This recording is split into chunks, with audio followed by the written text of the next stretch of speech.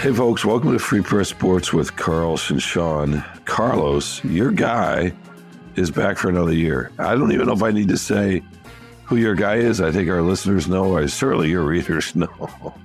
My guy, Aaron Glenn. Your guy, Aaron Glenn. Yeah, we'll see if he's back. But Ben Johnson's back. It helps soften the blow a little bit. It's funny. Can I just tell you a very super quick story, Carlos? I think this is representative of a lot of people, and I only talked to maybe 10 of them, but one of them was my youngest son, who put on the long view, the high road, whatever you want to call it, the happy face late Sunday night. I was out in California, and he's like, they had a great season. It was the best year of my life with any kind of team ever. This was incredible. And Monday morning, when I was getting ready to go to the airport or whatever it was, he texted me. He says, "Oh, this hurts.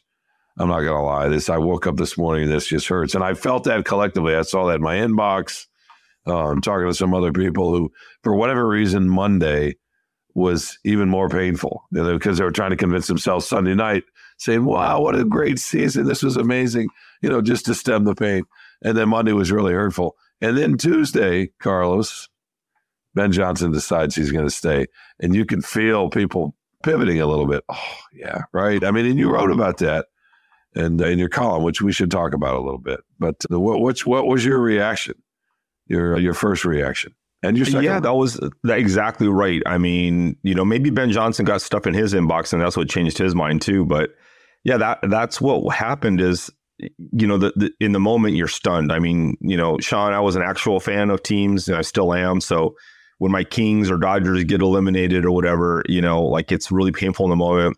And then you wake up the next day and you're like, it's real. Like it wasn't the euphoria of the game is over and all that stuff. And then the next day you're just left with like this void of nothingness for another year. So I totally get it. And it was true. I mean, people are, that whole thing, they're bargaining, right? And like, well, okay, maybe it'll be better and this and that. But I think the other shoe to drop was we're going to lose Ben Johnson. We're going to lose this amazing offensive play caller. I was talking to Taylor Decker in the locker room on Monday, and he was trying to give the kind of the kind of run of the mill answer of, oh, Ben's a really good coach, and if we lose him, it's going to be difficult, all that. And I'm like, and I kind of stopped him and said, he's different, isn't he? I mean, you've been here long enough. I've been here long enough. Like, he's a very unique play caller. And I reminded him, you called him a sicko one time because he was doing some razzle dazzle play. And he's like, yeah, he's special. He's different. And I don't know if we're going to see that again in our life. We, covering this team for so long, 20 years, or whatever, been around Detroit, we haven't seen anybody of his caliber. And he made a big difference. And what was going to be interesting, Sean, was we were going to test the hypothesis of whether it was, the Petri dish. The Petri dish.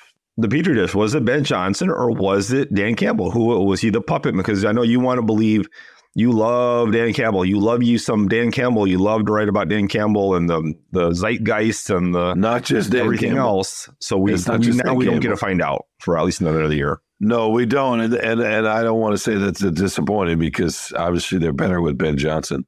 But no, I don't think it's just Dan Campbell. The one person I don't think gets enough credit, well, there are a couple of things. First of all, Brad Holmes is every bit as much a part of this as Dan Campbell. Now, you can say, okay, Campbell's may end up being a really unique and not a generational coach, but just a Hall of Fame type coach. I don't know. But Brad Holmes, this doesn't happen without him. None of this happens without him. Come on. You've got to have talent. It starts with talent. And then you got to have a coach, no question. But it starts with talent. And Ben Johnson has talent. I remember you and I arguing about this a couple of years ago. You're like, what's it? And I'm like, dude, Amon Ross St. Brown is a future all pro at his position. And there are a couple of linemen that are headed that way, right? And so you can see that talent. You can see it. And it's not all Ben Johnson developing it. They are gifted. These are some Penei Sewell is an outlier, right? I mean, he's the best right tackle in the league. He's the most athletic offensive lineman in the league, period. I mean, they've got guys. Sam Laporta's a stud. They got guys. So to me, that's where it starts. That's where it starts. And then how do you put it together? How do you develop it? How do you meld it? All of that. But without talent, I feel like Brad Holmes gets lost in this a little bit. That's just me. Well, okay, for you historians out there, Sean, I know you're a historian. So Brad Holmes is George Marshall. Dan Campbell is Eisenhower, and Ben Johnson is Patton. George Marshall was the supply chain genius who got everything where it should be and the supplies and everything. Eisenhower had the strategy. He appointed the generals, but Patton was the guy on the boots on the ground, winning battles and leading the Allied forces. You don't just replace Patton. He's a talented, field general. That's what Ben Johnson is. Those guys are hard to find.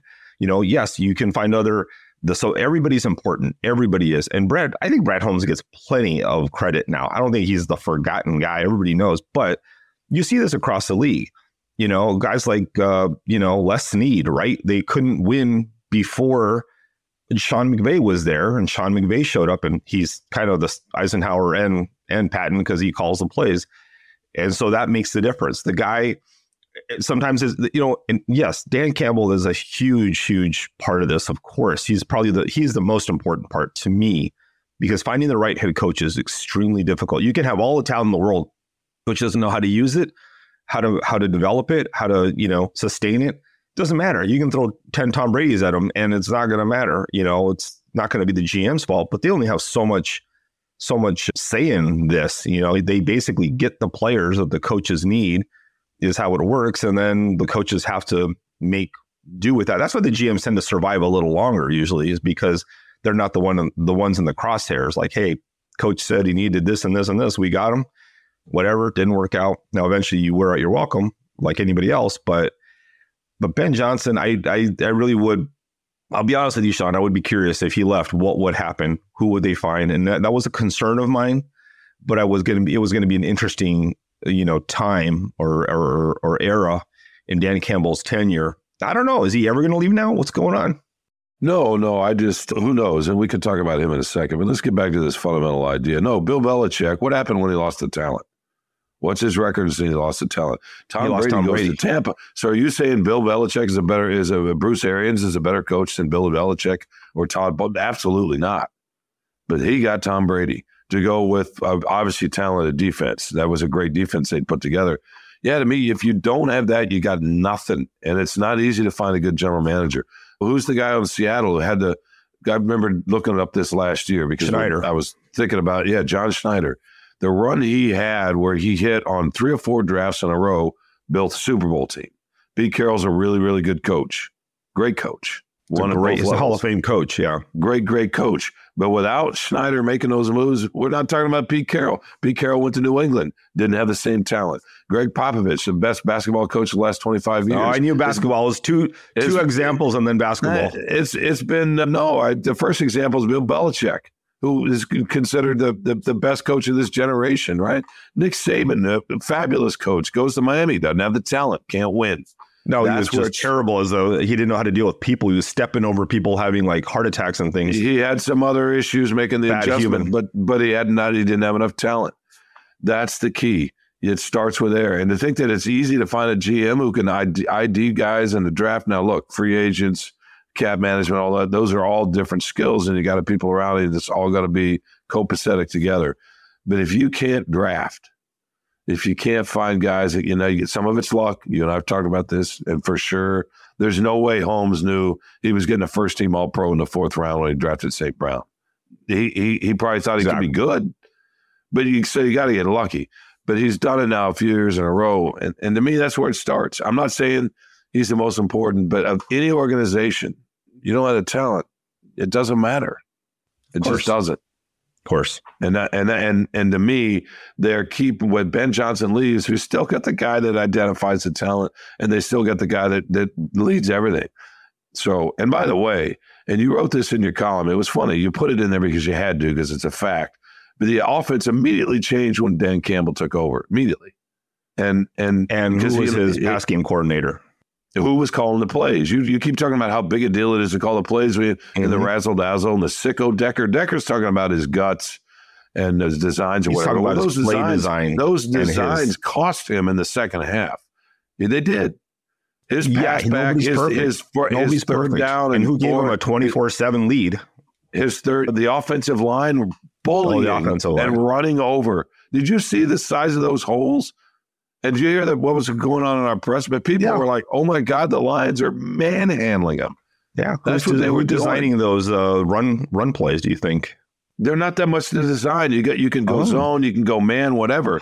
Ben Johnson, look at this disrespect. They got the best running back tandem in the league behind arguably the best or second best offensive line in the league, and they came out and bullied them. That's what they did. Yeah, Graham Glasgow and Coyote Shota. They're the best offensive linemen in the league. Are you kidding me? Missing two of your guards, missing 40% of your starting line. You got the best right tackle in the league, and you got a top 5 left tackle. And Graham Glasgow is a very good guard. You got 4 guys. He's an average guard. Guard. He's better than average. That's why they want him back. I love Graham. He's a nice guy, but he's not better than average. Sorry. Of course, he's a little better than average. That's why they want him back. Because he's a good. You think you all this talk about roster and developing more roster competition and how ruthless they've been with all that. You think they want somebody back? He lost the starting job to Vaitai, but Vaitai was hurt. No, he outplayed. You're right. No, but when Vaitai came back and was healthy, Glasgow outplayed him. That's fact. Healthy. Well, he did. He outplayed him. That's what I saw. So Ben Johnson doesn't matter in your equation. Not in the long run. No. Oh, it doesn't. Not in the long run. Well, that's. I want to see what happens if he ever leaves. What your hypothesis how it plays out. But the facts are there. As soon as Campbell took over the play calling, they got better. And by the way, who were they throwing the ball to that year? You know what I mean? St. Brown was still kind of developing. The talent got better too. There's no question. Yeah, they did not have as much. They didn't have the running game on the offense. This is the first year. No, for sure. And you're explain your piece of what you were trying to say about Campbell not wanting to throw Anthony Lynn under the rug. What is that? What did you expect him to do when he talked about why I didn't say that? I just say he never gave us a good answer. Like I don't know why it didn't work out. That's not a good answer. So either you're not telling us the truth or you don't know. One of those has to be true. I don't know. Campbell's been pretty truthful in general. Since that's happened, that's never come out of why it was that it didn't work. If it was some problem between Lynn and Goff, or I don't know. Yeah, there was something. It's never been answered. There was something there. Yeah, because Lynn is a solid coach, right? He's a head coach. He had a really good year in what was it, San Diego at that point. Still, they weren't, or were they in Los Angeles? I can't remember. Yeah, they were in L.A., but yeah, he did not do well there. Well, they had a 12-win team and got to win a playoff game. He had a good solid year. When he took over in Buffalo, and even as a coordinator there, they were pretty good. He had Tyrod Taylor as his quarterback, but they had plenty of games. In other words, he's a solid coach. He's a decent coach. So I don't understand. It's understandable that he'd give him a chance, and it didn't work. And he changed it midway through and took over. It was horrible. It was a disaster. Yeah, no, and he never explained why. The concerning thing is if you can't explain it, you have to assume he's telling you the truth, and he doesn't understand why it didn't work. That's the concern and he didn't see Ben Johnson right under his nose that, this guy's an offensive play calling genius. What do you mean he didn't see him under his nose? He didn't know him that well. He was a tight ends coach. He was young, and he brought in an established guy. And as soon as it didn't work, he promoted him like halfway through the season. He didn't promote him right away. He was his pass game coordinator, and then after the season, he got promoted. That's a promotion. And he wouldn't give him play calling duties. He wouldn't officially give him play calling duties until the season started. Exactly, but because he did a really good job of calling the plays the year before, he promoted him from tight ends coach to pass. You're saying that's not a promotion? It's a small promotion. It's not like, hey, we have a guy here. I worked with him long enough. I know what he's about. He's going to be interim offensive coordinator. That's to me saying I know that. Look, he doesn't. It's just a fact. He couldn't identify Ben Johnson's genius early. That's all. He thought this guy has potential. We'll see how it goes, but he was couching it. He wasn't sure, which just gives you some reason to wonder if he's going to be able to identify Ben Johnson's replacement, and someone who's going to be as successful as Ben Johnson. Yeah, it's all the. First of all, we got to go back. And by the way, he's got Aaron Glenn still on the staff. That's another issue. Yeah, who's a good defensive coordinator who doesn't have anywhere near the defensive talent. Why do you keep throwing that? He's below average. He's a below average. How do you know that? He's got coordinator. He doesn't have anywhere near. Look at the talent, the difference. It's huge. Well, there's a chicken and the egg situation with this too. Is he getting the most out of his talent? Is Brad Holmes like, hey, your boy Brad Holmes is getting them players, and is he developing them? Is he using them the right way? Or is it that they're not good? So either Brad Holmes is screwing up and not getting enough talented players for him, or Aaron Glenn's not making proper use of the players he has. How is he screwing up? He's got 3 years. You're trying to build a whole new roster. You can't just get everybody all at once. They leaned. They had what a couple about the offense? You just said that the offense is, amazing. And that's where he's primarily put. That's where they put the resources. He came into the team and said, "All right, what's the one strength? Well, we got we got a couple of really good offensive linemen, 3 of them actually, if you include Jonah Jackson. Let's lean into that. Here's a stud out here, and we'll go from there. And then we're going to build out. Right? That's what they're trying to do. You can't do that all at once. You're not going to be able to do that all at once. He's absolutely." By the way, one little aside about that is you love this offensive line. Ragnow, Taylor, Decker, and Jonah Jackson were already here, by the way. They were drafted by the previous regime. That's what I just said. He's added Penei Sewell, one guy. No, and he brought Glasgow back. It was a nice fit. But that's what I just said. He came in and a roster that was more or less bereft said, here's the one area of strength. And then he doubled down and went and got Sewell, his first pick, and said, this is how we're going to build. And his second pick was Levi and Wuzarike, and his third pick was Aleem McNeil. And then his fourth pick was Ifeatu. His next 3 picks, both those guys have been really defense. good. Right? It's not like he hasn't drafted defensive guys. I mean, Aiden Hutchinson has been the one, outright clear star that he's picked. But he's drafted defense. It's not like he hasn't gotten. No, of course he has. James Houston. Of course he had. No, Houston was a late rounds fine for sure. He was hurt though. And they missed him this year. There's no question. They didn't have enough. That's one of the areas where they got to get better is the pass rush. Glenn started mixing it up, doing the blitzes and so forth. But yeah, no, personally, it's not going to shock me if Glenn's a better head coach down the road if he ever gets a chance. It's just not. Head coaching is completely different. It is completely different. It is a different animal, and that's the thing. The questions that you hear rolling around about Ben Johnson is, can he manage an entire team, a whole staff, a bunch of players, a locker room, the assistants? Can he be? He's got an edge to him, right? He's got an edge to him, and losing his temper. I don't want to say that. I want to disparage, but no, hey, we hear things. We can be demanding. He can be demanding, is what we hear, and that doesn't always play. It depends on who you have, and But it might play in part of the room, right? Right, Carlos? It might play for part of the team.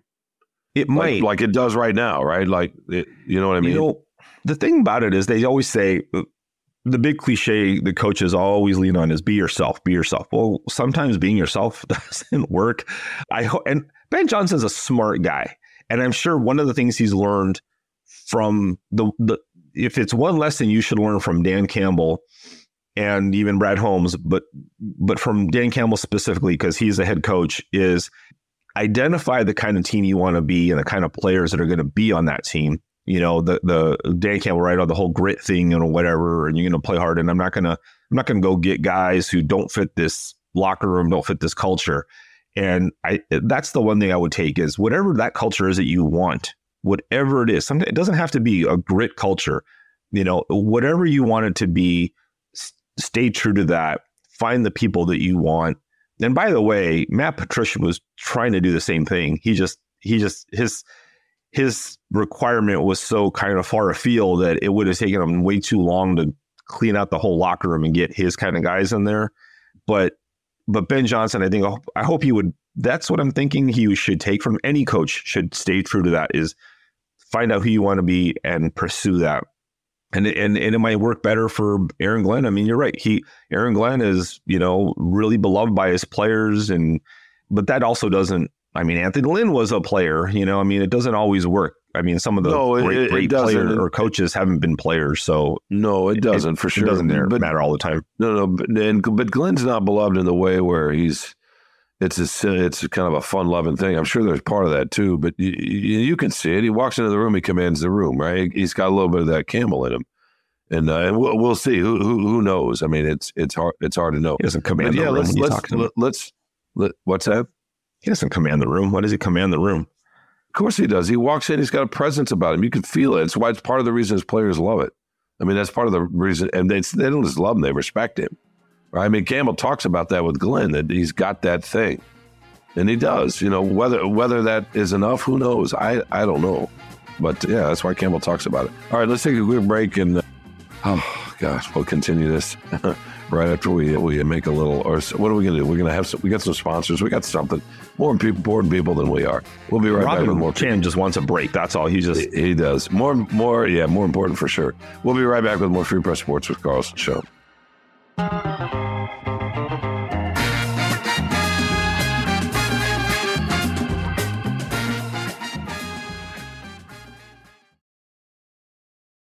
Welcome back to Free Press Sports with Carlson Sean. All right, I think I figured out what we're debating here and what we're talking about. It's really kind of how you see life, see other people, and so forth. And tell me if I'm wrong here, Carls. You have some worry. I'm not sure why you're worried because you're not a fan. But anyway, you have some worry that Dan Campbell didn't see what Ben Johnson was capable of quickly enough. I look at it and say he saw it as soon as it presented itself and made a change. So we're looking at the same thing in a really, really different ways, and that's just a different way of looking at life, right? It's like when you and I were walking to a rental car the other night in San Francisco, Santa Clara, California, and from a distance, my rental car, I could see why you thought, oh, it's a luxury car. It was a Kia, and it was a base model Kia. But it wasn't obvious until you get in it and you start fidgeting around and realize you're trying to get comfortable in the seat. There's no power up to any of it. You got bars and levers and so on and so forth, and you're looking for the heated seats, which didn't exist, and all this sort of thing. And that's, to me, I mean, you know, you got to get in the car and see what's going on and then figure it out. You can't just say, oh, that looks nice from the outside. You know what I mean? Dan Campbell needed to see what Ben Johnson was capable of. He thought enough of him, and I'm sure there's some film sessions and studies and conversations and all those sorts of things to say, hey, this guy can handle passing coordinator, and let's go from there. And then over the summer, he thought about it and gave him the play calling. To me, that's just a natural progression of seeing somebody and seeing something and believing in him. You, on the other hand, wanted him to give Ben Johnson the OC job the minute he got hired in Detroit. I mean, Dan Campbell got hired in Detroit. I'm exaggerating a little bit. Yeah, right. What I'm saying is that you're probably right in that, you know, it would take you some time to understand who this person is and whether they're capable of being the offensive play caller. Sure, he was, I believe that, yeah, he was already the tight ends coach when Campbell took the job. He was a holdover from the Patricia era. So are you going to promote this guy right away? It's your first time as a head coach. You know, he's got his buddy, Anthony Lynn, who he worked with in Dallas, I think. And, you know, so yeah, I wouldn't expect that off the bat. But after he's worked with them for about a year, all I'm saying is that Dan Campbell is not the personnel genius that maybe you want to anoint him as. And it took a little while to figure that out. Well, when he hires his next offensive coordinator, he's probably not going to, same thing. He's not going to have the luxury of waiting 2 years or a year and a half to figure out who his offensive coordinator is. He's got to go hire somebody unless it's a proven commodity. You know, it's going to be, it's almost impossible to hire a really good offensive coordinator who just happens to be on the market. So that's what the concern is who's he going to identify? How you don't have the luxury of, I'm going to get to know this guy and figure it out and whatever and promote him. You know, he hedged his bets with Ben Johnson. I think that was one of the things too, was it was pretty obvious that Ben Johnson was going to call plays because in training camp, he was calling plays. Dan Campbell didn't want to commit to that. I mean, and the reality of that was, you know, the optics of if it doesn't work out, with Ben Johnson, then he's got to take over play calling duties again. And then it's 2 straight years that you've basically demoted your offensive coordinator. And what are you doing? And by the way, you're coming off of however many wins it was the first year. And then, 3 wins the first year. And then, better second year, obviously. But, that's all I'm saying is he hasn't shown to be an amazing identifier of, coordinator talent so far, like early identifier of that. It's taken him a little while. Maybe that's just how it's going to go, but it's a concern next time he has to hire an offensive coordinator or a defensive coordinator. Even I don't think it's a concern at all. I mean, you either get lucky with somebody or you don't. I just don't think it's that big of a concern. To me, he was nimble. He made a change midway through the season. Now, he took over and showed that he could call plays pretty well himself. And so maybe that's something he had in his back pocket. He spent the offseason really trying to debate that. And I actually applaud that, taking the time and trying to figure it out. It wasn't that long overall. It was a season, a year. And then Ben Johnson takes over. I still contend that Aaron Glenn has, give him a little bit better talent. We'll see. Give him another, maybe a healthy Houston, and he needs a cornerback in the worst way. He is the number one quarterback. Those guys are hard to find, though.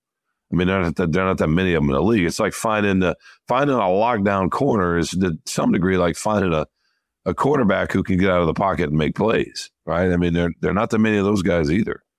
Well, Melifonwu was supposed to be a quarterback, and it didn't pan out, so he got moved to safety. No, for sure. I don't know that he was ever drafted he wasn't drafted necessarily as a lockdown number one corner, but he was definitely drafted as a corner. And he's ended up, I mean, he's got a chance to be a really good safety, which he's long, he's rangy, he's got the corner speed, kind of. Maybe not the lockdown corner speed, but he's got corner speed. I know there are degrees to all that, but no, I just think it's. Look, Ben Johnson's obviously great, and I don't worry about that quite as much. I remember having a conversation with our colleague, as we like to call him, the great Dave Burkett, when early in the days of Kelvin Shepard, the linebackers coach, and Dave was kind of skeptical a little bit, and he had his reasons or whatever. Well, Shepard's turned into a pretty good coach. Maybe a good enough coach that he could become the next defensive coordinator. He's shown a lot. So I think that's where Campbell excels. This is my last point about Johnson and Campbell, because I want to hear your thoughts on why you thought he stayed. We need to talk about that. I actually, the other thing I thought about through this is that he kept Ben Johnson on the staff, despite the fact from a regime that had some, I'm not going to completely trash Patricia, but there were some toxic elements to it in the way Bob Quinn and Matt Patricia ran that building. And this is where you're right. Brad Holmes gets credit. Maybe the person who gets the least amount of credit who gets more is Sheila Hamp. And she wanted a flushing of all that. So Campbell kept a guy from his staff. He thought about enough of them that kept a guy from his staff where the owner of the franchise is like, we need a complete cultural reset here. But Campbell saw something in him and said, hey, he wasn't part of that. You know what I mean? So I thought that was, to me, that's a good sign. Now maybe you're right. Maybe nobody else turns out to be quite the clever play caller that he is, and the rhythm play caller and the feel and all that. And he's great at it. Really, he's elite at it. But in terms of, does this person fit? Is this the right personality? Because that all matters too. He clearly saw something. Yeah, I mean, for sure. He kept him. He kept Hank Fraley, the offensive line coach. So you don't necessarily throw everybody out. No, you don't. You don't. He was, obviously with TJ Hawkinson, I don't know if he'd made a Pro Bowl yet, but, you have to interview everybody. And it was a good move on Dan Campbell to not like, hey, you're all out. You're all garbage. You're all whatever, clean house. And it is good that, Sheila did give him the latitude to you pick who you want. If you want to keep half the guys, that's okay. You do what you need to do. So it's a credit that they didn't just, for optics sake, totally clean house and possibly lose some good coaches like, Fraley and Ben Johnson. So yeah, smart, good. Do you think he'd take Fraley if Ben Johnson does go? Do you think he was taking Fraley too? When we were in the locker room on Monday, we were kind of sort of asking about Ben Johnson, but more than that, we were assuming he was gone. And the next thing was, and does, Hank go with him? And I think that was the thing where where more of the guys were scared, especially the offensive linemen. Yeah, right. Because he's been such a great coach and helped them. And, he's tricked you into thinking that Graham Glasgow is an elite right guard in the NFL for some reason. But he's not elite. He's not elite. He's just good. He's just good. He's really good. And so, yeah, that's everybody was just assuming that was going to happen and he'd be his offensive coordinator in Washington. So, yeah, I don't know. I would assume all bets are off now. I mean, who knows? And I mean, poor Hank Fraley probably thought he was getting an OC job in Washington. And now it's like, well, I guess we're coming back to Detroit for another year. So, yeah, that's funny. It's like Harbaugh taking it's no secret that Ben Herbert, the strength and conditioning coach, right, for Michigan, is a big, big part of their development and the reason they were really good. Same with Jesse Minter, who is a elite college level defensive coordinator and is going to get a shot. I mean, obviously, right.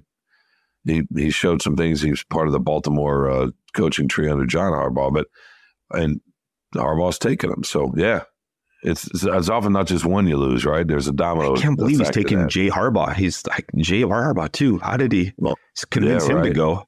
Yeah, no, that's a tricky one. All right, so let's step into Ben Johnson's shoes if you can. Leave Carlos behind. I love Carlos. Carlos is not a hothead, but I would take Carlos over Ben Johnson any day of the week. But let's step into his shoes as much as you can, and tell me what do you think? Why do you think he stayed? Money. I think that at the end of the day, he wanted a lot, upwards of probably around the neighborhood or upwards of $15 million, which we believe is a lot for a first-time head coach. That was the number one thing, I'm guessing, and then also other little things of roster control. If you're going to Washington, they have the number 2 overall pick. Was he going to be guaranteed that he could pick the quarterback that he wanted? Did he maybe want to try to somehow trade up and get Caleb Williams from USC? And they were like, we're not sure we're comfortable with that. I mean, I don't know. There's a lot of different moving parts to being a head coach.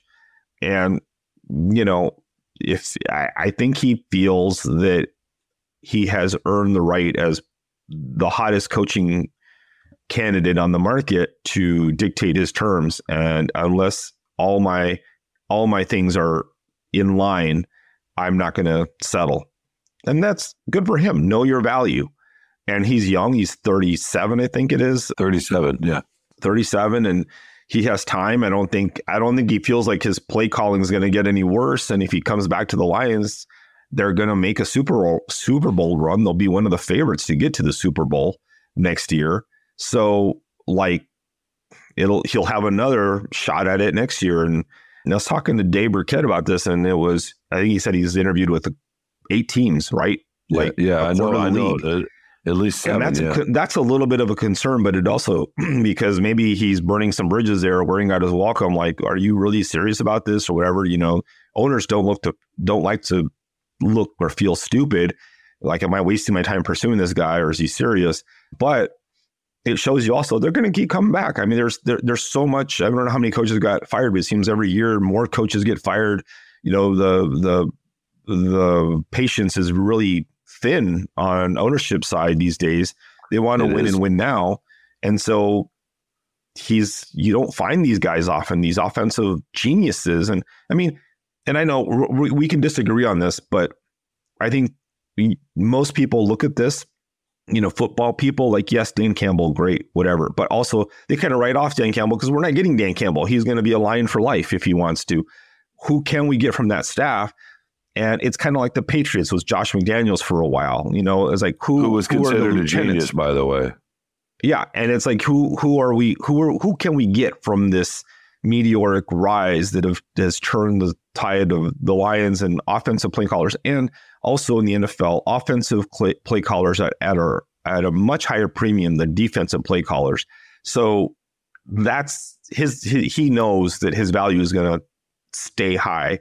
So there was something, I'm guessing at the top of the list, it was money. And then below that, I think it was other things that he wanted, assurances or whatever it was about roster control or what have you. But money, I would say, had to be the top thing. And you know what? If teams don't feel like, hey, that's just too much. Sorry, we're not comfortable with that. He's like, all right, see you. Thanks. We'll move on. See you. Talk to somebody else next year.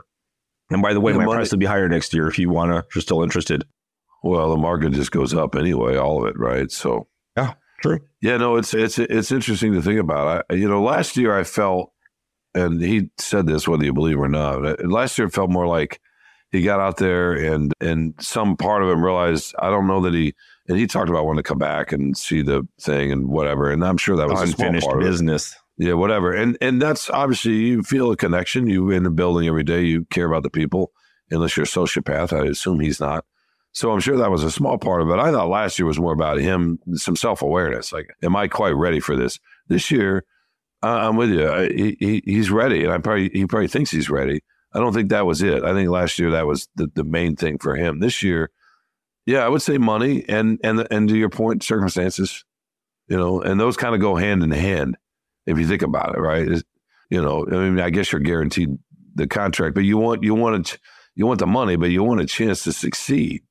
You don't Sure. want just 1-2 year stint and then that's it. And okay, fine, you got a guaranteed 3 or 4 year contract, whatever, but you're never going to coach again as a head coach. So I think that other thing is just as important, because if you're thinking about money too, that's you want a chance at a second contract, right? Yeah, I don't know that coaches think that way. They just think it's going to work out and whatever, and it's not like they have a limited time like players do to get that second contract and injury, whatever. But it's the perception. It's the perception, right? It's limited in terms of the perception. You can get not tasked. What's the word, Carlos? Branded certain way, and that's it. So true. It is a limited time. It's not because of physical injury. It's almost like emotional injury.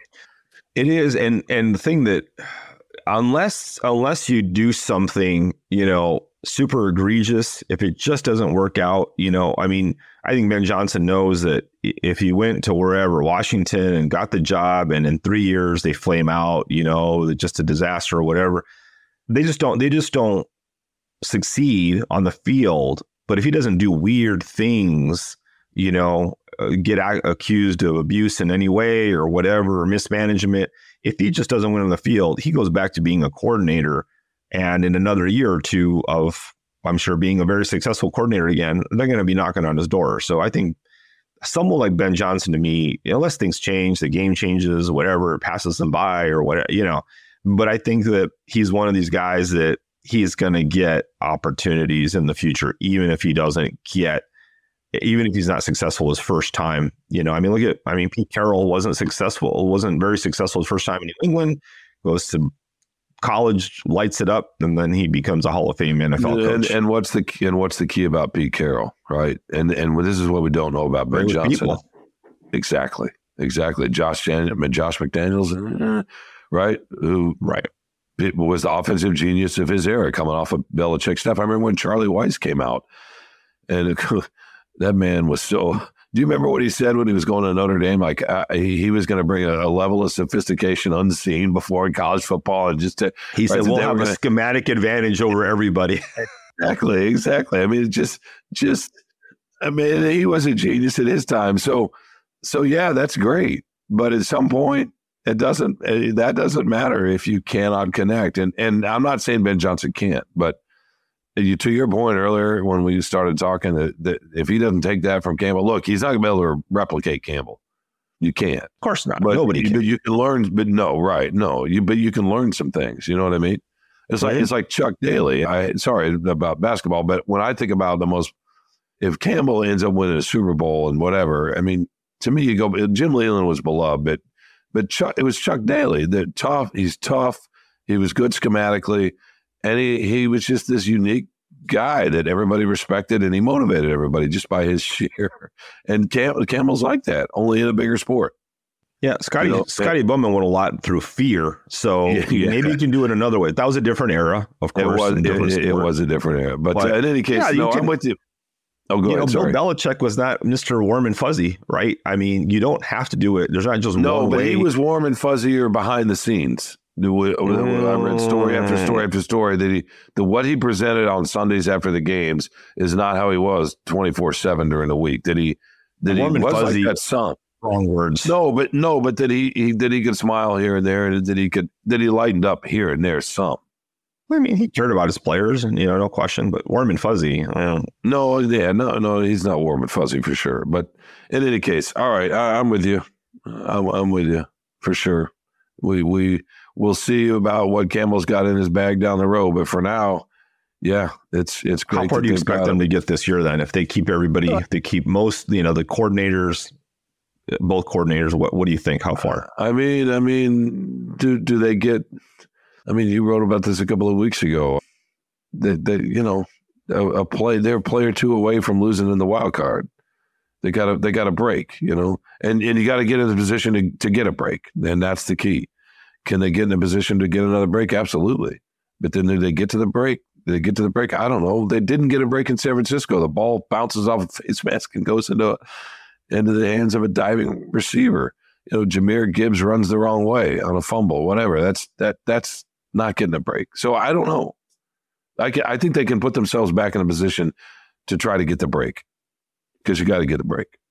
So your answer is you don't know how far. What's your guess? What do you think? How far? I think they'll they win another playoff game. Do they get the number one seed? Assuming that they figure out the offensive line. I mean, it starts with that. Is Ragnow going to be able to stay healthy? They got to figure out Jonah Jackson. Do they bring him back or not? He's had some health struggles, obviously. To me, if they can be close to what they were on the offensive line, and then they can build that defense out a little bit, not a whole lot, but just a little bit, then absolutely, yeah, they'll be good enough to get to a Super Bowl again, for sure. Yeah, how about you? I think to me the bar is NFC title game and number one seed. Depending, because it looks like Philadelphia and San Francisco is still going to be pretty damn good, but I think we need to expect them to challenge for the number one seed in the NFC and get to the NFC. The bar, the minimum is the NFC title game again. Yeah, and I don't minimum. see. Yeah, no, I agree. I mean, that's and then you're going to get the luck of the bounce, whether you get there or not, Sure. right? I mean, that's anything. just Yeah. I mean, San Francisco almost lost their opener to Green Bay. Exactly. Because, you get a hot team coming in and start to feel it. So, yeah, it's hard. You and I talk about this all the time. It is hard to win, especially in the playoffs, right? I mean, we saw Campbell's viral video. Do you guys understand what you're doing? Do you know how hard this is, right? I mean, Tampa comes in at high, right? I mean, they gave them a game. Anyway, absolutely. I'm with you, man. They should be in the number one seed should be on the table. But you got to stay healthy for that. Some things. Look at Philly. They start off 10-1 or whatever, and just I don't know what happened there, but I don't see that happening here unless golf goes down or something. Yeah.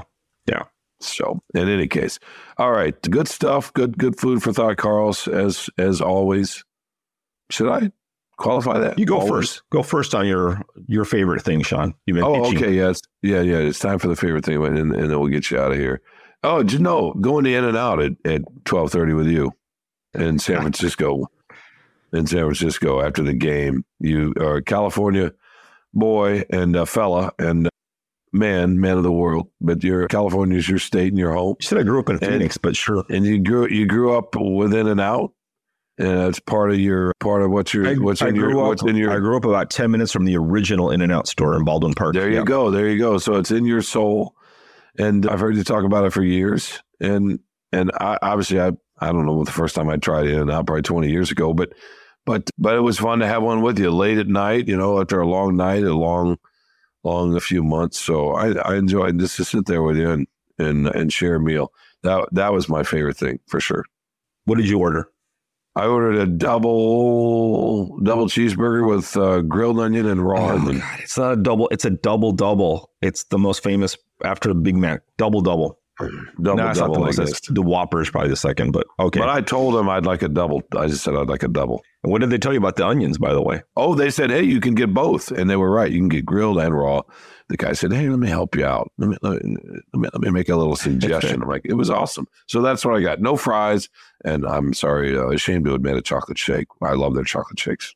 They're great. They make it with real ice cream. So pro tip, this is part of my favorite thing too, is the In-N-Out meal. That was absolutely just a nice little thing to look. We talked about it. Like, we're going to go to In-N-Out on the way back. It was right by our hotel. And I was looking forward to that the whole game. And it was like, oh man, this is kind of 11 p.m. is kind of late to be eating In-N-Out, but this is our one chance. And pro tip for the listener out there, they'll do anything you want if you go to In-N-Out. You tell them to, give you half a bun and toast half and whatever. Obviously, if you get animal style, there's pickles. They don't usually advertise that they have pickles and mustard, but you can have that on there.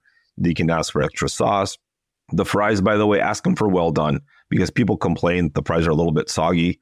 Ask them for fries well done, and they'll cook them a little bit longer. And then Sean is wrong. You get the Neapolitan shake. That's chocolate, vanilla, and strawberry all in one shake. And it's amazing.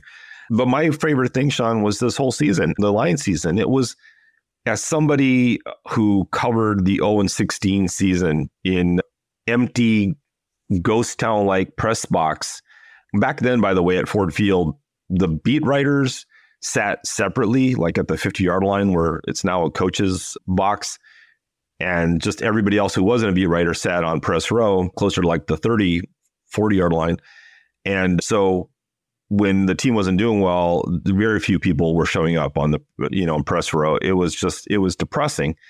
And to see how they've come so far, it's been a long time. It's taken a while, but to see this run to, going to Green Bay, we split up the road trips, but it was, Green Bay and New Orleans was a fun time. And that was a good trip. And you got to go to Dallas, and I got to go to LA to talk to Matthew Stafford and go to the Chargers game. And it was just it was a long season. It wears you down week after week of covering in and traveling, going to the games. And, you cover college. I barely cover college games, or didn't at all this year, but that's especially taxing on the writers too, the columnists, going from one to the next, Saturday to Sunday, especially when there's travel involved. But it was just a fantastic ride. It was really enjoyable. I got to reach out to a lot of fans. Some of them, become friends, acquaintances, and getting to enjoy it vicariously kind of through them. I'm not a fan, but I appreciate their journey and hearing them talk about it, the excitement that we all had about it, whether it was covering big games or enjoying it as a fan or watching it on TV. So it was a really, really fun journey. I think someone said this, you only go through this once, there's a rise to prominence. You only experience it. Nothing unique. Yeah, there you go. Great pearls of wisdom as usual from you. And the first time, it only is one time. So next year, I think would be still really cool to see them do well. I would expect them to do well. But there'll be expectation, right? It was a fun. There'll be expectation, and that changes it. There'll be huge expectations, and that'll be its own thing. And that changes it, doesn't it? Yeah.